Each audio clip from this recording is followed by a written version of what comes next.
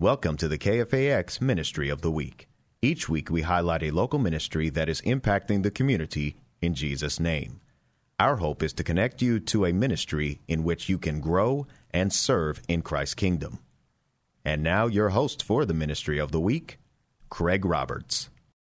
On today's edition of the program, we've got a very special guest in studio. He's kind of a boomerang in the sense that he began life in the San Francisco Bay Area, wound up in the center of the country, eventually ministered for quite a number of years on the East Coast, and has now bounced all the way back to the San Francisco Bay Area. He is Pastor Hurmon Hamilton, founder and senior pastor at New Beginnings Community Church of Mountain View. And Pastor Hamilton, welcome to the program. Thank you. It's a real honor to be here. Thank you for the privilege of being here with you. Now, you got to tell us a bit of the story, that you're sort of the boomerang kid. I've never thought about it that way, but that's a wonderful way of describing it. You were born here in the San Francisco Bay Area. Yes, I was. I was born.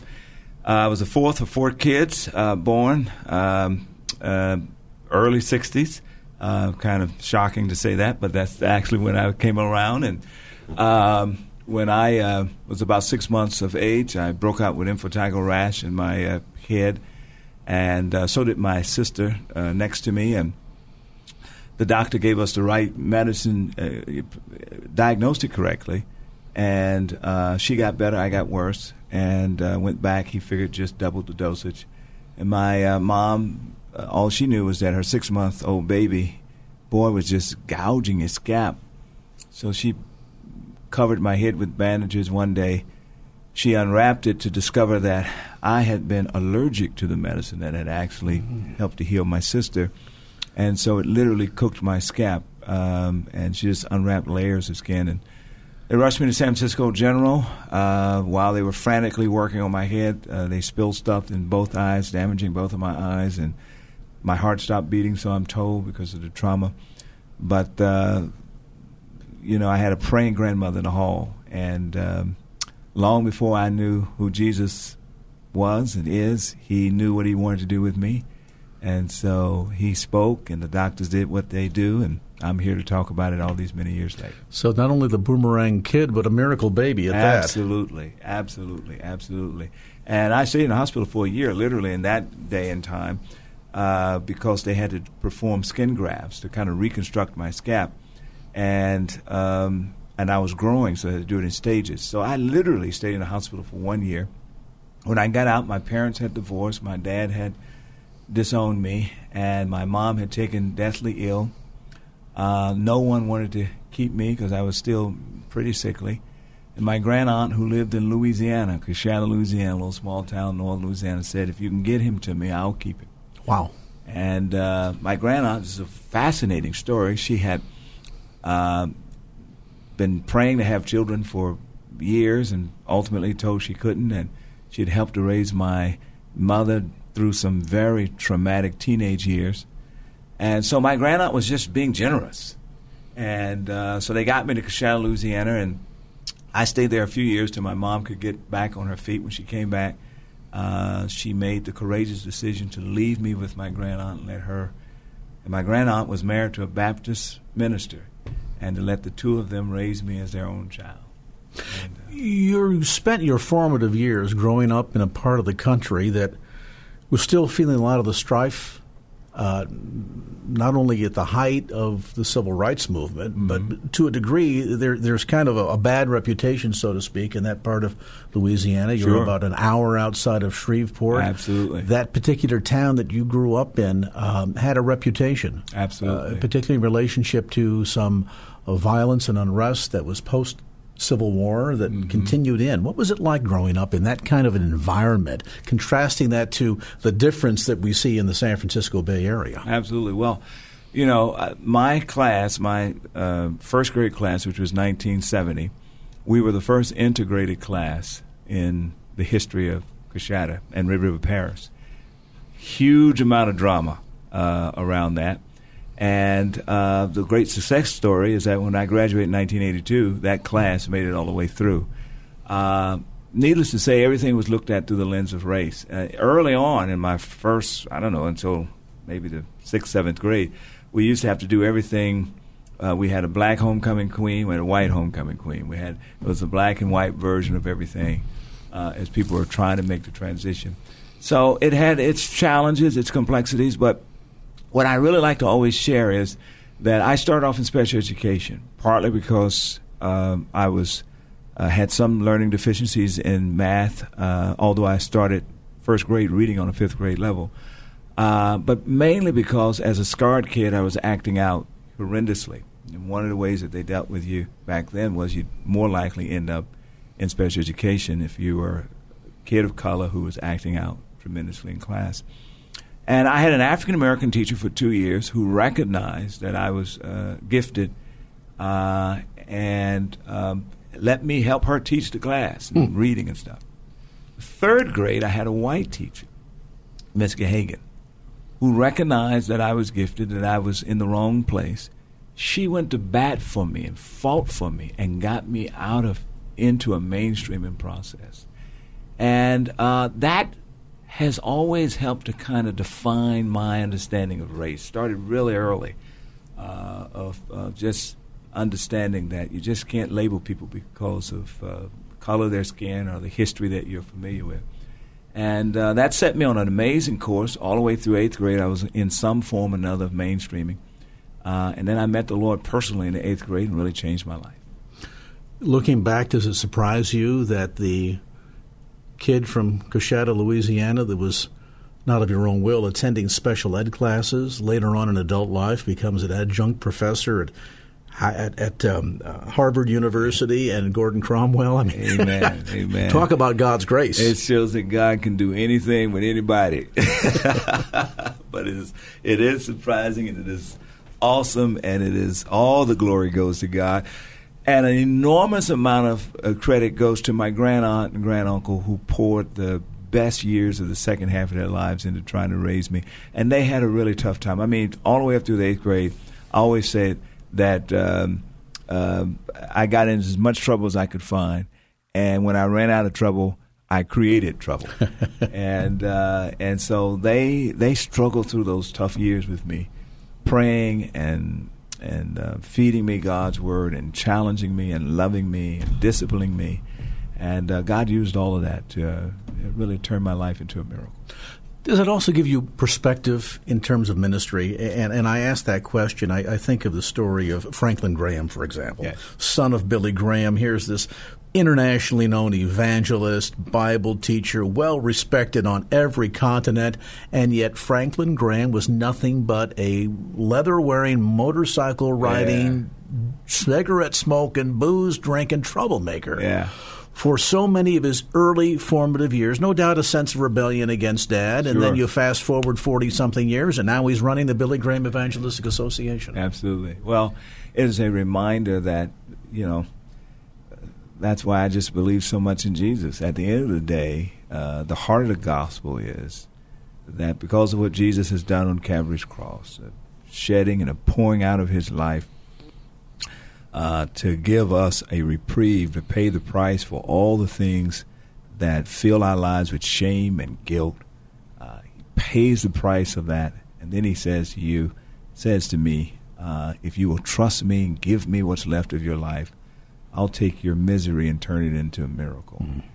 That's my story. That's my story. And that's really at the heart of my passion, the heart of what we do at the church. We are trying to reach people who feel far from God with that extraordinary message that Jesus literally can change. I mean, Jesus changed. When I say change my life, I'm not just talking about in an interior spiritual way, which absolutely was the case, but in every way that I can think of, spiritually and economically and academically and just socially. I wouldn't be here if it wasn't for Jesus. If you've just joined our conversation, today in studio is the founding pastor of New Beginnings Community Church. Pastor Hurmon Hamilton is with us today. By the way, I'll mention service time Sundays at 8 a.m., 10 a.m., and for those of you that are late sleepers, 12 noon. The church meets at 1425 Springer Road in Mountain View, and you can get complete details on the web at nbccbayarea.com. That's nbccbayarea.com, or if you prefer the old-fashioned way, you can reach them at area code 650-690-2790. Let's talk a bit about community impact. Reaching the unchurched, discipling, building families, transforming communities. Now, you had some pretty decent success with this. We mentioned you're kind of the boomerang kid, having come from the Bay Area, gone elsewhere, and then come back. You spent 17 years senior pastor at Roxbury Presbyterian Church in Boston. There, I understand, you were very influential in helping create a partnership, really, with local schools and leaving that mark of impacting the community for the better. Tell us a bit about that. Well, Roxbury Presbyterian Church is a remarkable church in the heart of Boston, a tough community called Roxbury. And about a year and a half in, I was in the pastor's manse, the house where they house the pastors, about a block and a half down from the church. And I heard a shooting on my street, and I came out, and a young man had been shot and killed literally between where I lived and where the church is. And my son, who at the time was about 3 or 4 years old, had just come in out of the yard. I was so traumatized by not only the shooting, but by the symbolism of the location of the shooting between where the pastor lived and the church. I thought it just represented for me so much in some ways, the powerlessness of the church to impact hard everyday issues. So we got busy as a result of that and started working with a wide range of Christian leaders across the city. And not only Christian leaders, Jewish leaders, and by the time it was all over, some Muslim leaders became a part of it as well. And and in Boston, it was a big deal just to get Protestants and Catholics together. Oh, indeed. Right, so then you throw in the race thing, then throw in the geography thing. So this is a pretty huge miracle. But what we decided to do was we were going to agree to disagree, and all that stuff we disagreed on, just put that to the side. We're not going to debate that, litigate that. We're not trying to do that. But let's begin to work together on some grassroots issues that we could drive some real change. And out of that came some substantive work on helping to pass health care in Massachusetts, which became the template for the Affordability Act now for its strengths and its weaknesses. I saw 550,000 people overnight go from no health care to health care in Massachusetts. Made a huge difference. Saved lives, literally. Out of that, we partnered with a number of churches and adopted a school that was about to close called the Dearborn Middle School, literally. And we convinced the superintendent not to close it, but to give us 2 years to help turn that school around.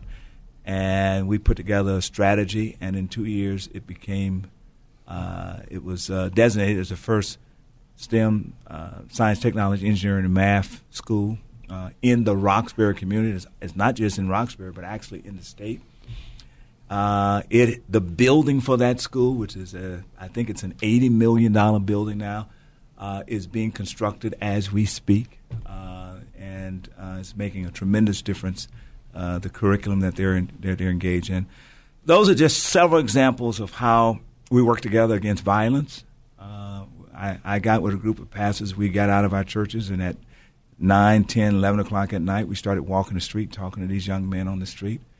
So, yeah, I really do believe that faith has to get out of the pews, and people have to see Christians with no strings attached out there demonstrating love in concrete ways.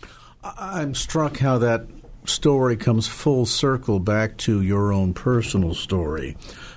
You spoke highly of your great aunt and uncle, the impact that they had on your life, the sense of leading by example. that in the microcosm in your own life, but then you fast forward many years, here you are pastoring in the inner city, and that's still lead by example, the church setting the example to impact the community. Do we need to see more of that? And I ask that question because the church at one time, Pastor Hamilton, set the example for everything. It did. Arts, education, theater, entertainment. Yes. And now all of a sudden we've either decided to take a back seat, completely withdraw in some cases, or in others, sadly, mimic the world. Correct. Working under what I believe is the false dichotomy that somehow if we just become more friendlier, look more like the world, we'll be less threatening, and therefore more folks will show up to church on Sunday. Good point. Yeah, I think most people, many people, either don't know or forgotten that a lot of our greatest art pieces came out of the church. They've forgotten that universities like Harvard was founded by Christians. They don't think about the fact that San Francisco is named after a follower of Jesus, St. Francis. They don't think about the fact that Sacramento, the capital of this state, comes from the words Sacramento, and established by followers of Jesus. They don't think about the fact that the whole hospital, the ideal of hospital and hospice, came from followers of Jesus. They don't think about the fact that even when you read the Gospels, you see the dramatic difference that the church made for women and for minorities in that context, right there in the Gospels, particularly Luke, for example, how the church has literally drove dramatic change across all these different disciplines in the world. The church has been a great voice for justice in the world. So, so they don't think about it, or they don't know it, and then lastly, they don't see it enough. I had to say enough because there are a number of churches all across the country and world who are out there, and organizations, Christian organizations, who are really trying to make a difference. But it's not enough. And so I agree with you. I think if we would get out of our pews and get into the world, not to become a part of the world, use that language, but to be a light in the world. Is it a fault of a lack of maybe several things? Proper discipleship, that sometimes we think salvation is a matter of just like signing up for a club. You raise your hand, you say, yes, I do, you're in, that's the end of the story. We give you your membership card, pay your dues, or in this case, tithe every week, and you're done. A lack of discipleship, maybe sometimes a lack of bold, biblically based preaching in the pulpit. Sure. And a church that's emaciated. And I say that because I think of Christ who showed passion. Think of the picture of Jesus and the woman at the well. Think about his concern just to feed people who came to hear him speak. But he was also bold enough to go into the temple and say, you shall not defile my Father's house, and he kicked out the money changers. Absolutely. So we see several dynamics, several dimensions of the character of Jesus Christ, in all cases showing compassion and love and speaking truth in boldness, and yet sometimes we don't see a church that acts that way. We see a church that instead of taking the lead is cowering in the back or buys into the notion that, well, separation of church and state, we don't want to offend anybody because they might not think as we do or believe as we do, and therefore we're just going to take a back seat. Yeah, and because either of those extremes are easier. What the stuff you and I are talking about, trying to be a church of grace and truth, that's extremely difficult. It's messy. It's work. It's work. It's messy. It's not an exact science, it's challenging, but it's worth it at the end of the day. And we don't profess to have it all right? And I think part of what's unique about NBCC is, we try to create space for people to disagree with us. I mean, we've taken on all the tough issues, right? About a year ago, I preached a whole message on same-sex relationships and the biblical view of marriage and relationships. And yet we said to people, You may disagree with us. Don't run from. We want to create space for you to be here, because we're going to love on you and hopefully give you time to see and experience the power of Jesus Christ. And an encounter with him will change minds. I mean, just ask Saul. Absolutely. We've took up the issue of race, which is a very challenging issue because we have a very multi-ethnic congregation. So in July, when the police, the issues of racial violence and police shooting was at its hottest point until recently, we stepped in the middle of that and launched a series called Be Champions of Hope, and really took seriously what do we actually, as followers of Jesus, what are we called to do inside of this? This past Sunday, I just preached a message on radical politics. Here we are in the most divisive political era in America's history. So what does it mean to be a follower of Jesus now? How do we be light and salt in the world? And took some time to really kind of lay that out, regardless of your party or your political perspective. I'll just give you one practical example, at least how we try to do it at NBCC. For example, when we took on the question of race, out of the message where I talked about the solution being getting to know each other, we launched an effort called Connect 4. And essentially what we challenged our people to do was, look, here's 4 different ways that you need to connect with someone who doesn't look like you and have a conversation. You can do it in your family. You can do it in your small group here at the church. You can do it one-on-one, or you can do it in what we call Connect 4 groups, which we structured across diversity. That's number one. Secondly, I preached a series on it, so I had to teach people how to do it. So you can't just say, go do it. How do I have these conversations? And I got an email from one of our white members who loves me and loves NBCC, but radically disagreed with the first message that I preached on this series. I said, so he sent me a private email. I thanked him for it. I said, listen, why don't you and I have a conversation about this? And I'm going to videotape it, and I'm going to use it to teach the entire congregation how to have these kind of conversations, these tough conversations. Mm-hmm. To his courageous credit, he agreed. And we did that. So we taught it, and then we challenged people to do it and help people to understand we got to where we are around race or whatever the issue you want to name, one relationship at a time, one bad relationship, one bad conversation at a time.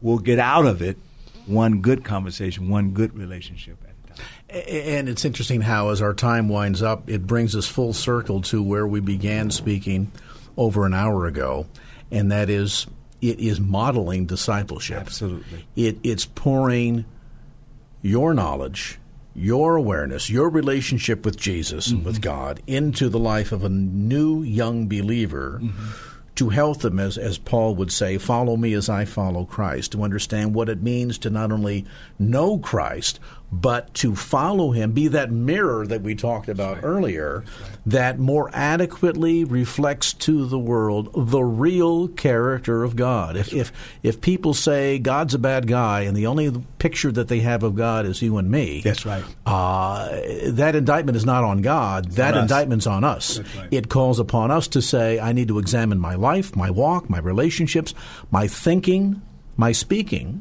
to see if it's in order with the character of God that we see demonstrated in Scripture, or is it not? And if not, why not? That's exactly right. And lifestyles of faith requires a willingness to risk. Right? It's a willingness to expose yourself. It's a willingness to be hurt in the name of following Jesus. The people who are having these hundreds of conversations around race recently at NBCC, they said, we might get hurt doing this, but it's worth it. And I think of the image of Christ hanging on the cross. Yes, there you go. That's the who took on all the risk. Yes. Who willingly said, I will be hurt. That's right. I will take on the pain of the sin of the world. Yes. I will become sin. Yes. That through my shed blood, we might see reconciliation between the Creator and the creation. And so there is something to be said of risk that was modeled by very Jesus himself. And so then that leaves us with the question, while God doesn't call upon us per se to risk as he did, at the level he did, because none of us can do that, and yet he says, I am the model for risk and vulnerability, but through that risk and being vulnerable, we can see God do great things as we more adequately reflect the character of God, the passion of God, the unlimited mercy of God, who so loved the world, but while we were yet sinners, he would send his Son to die on our behalf.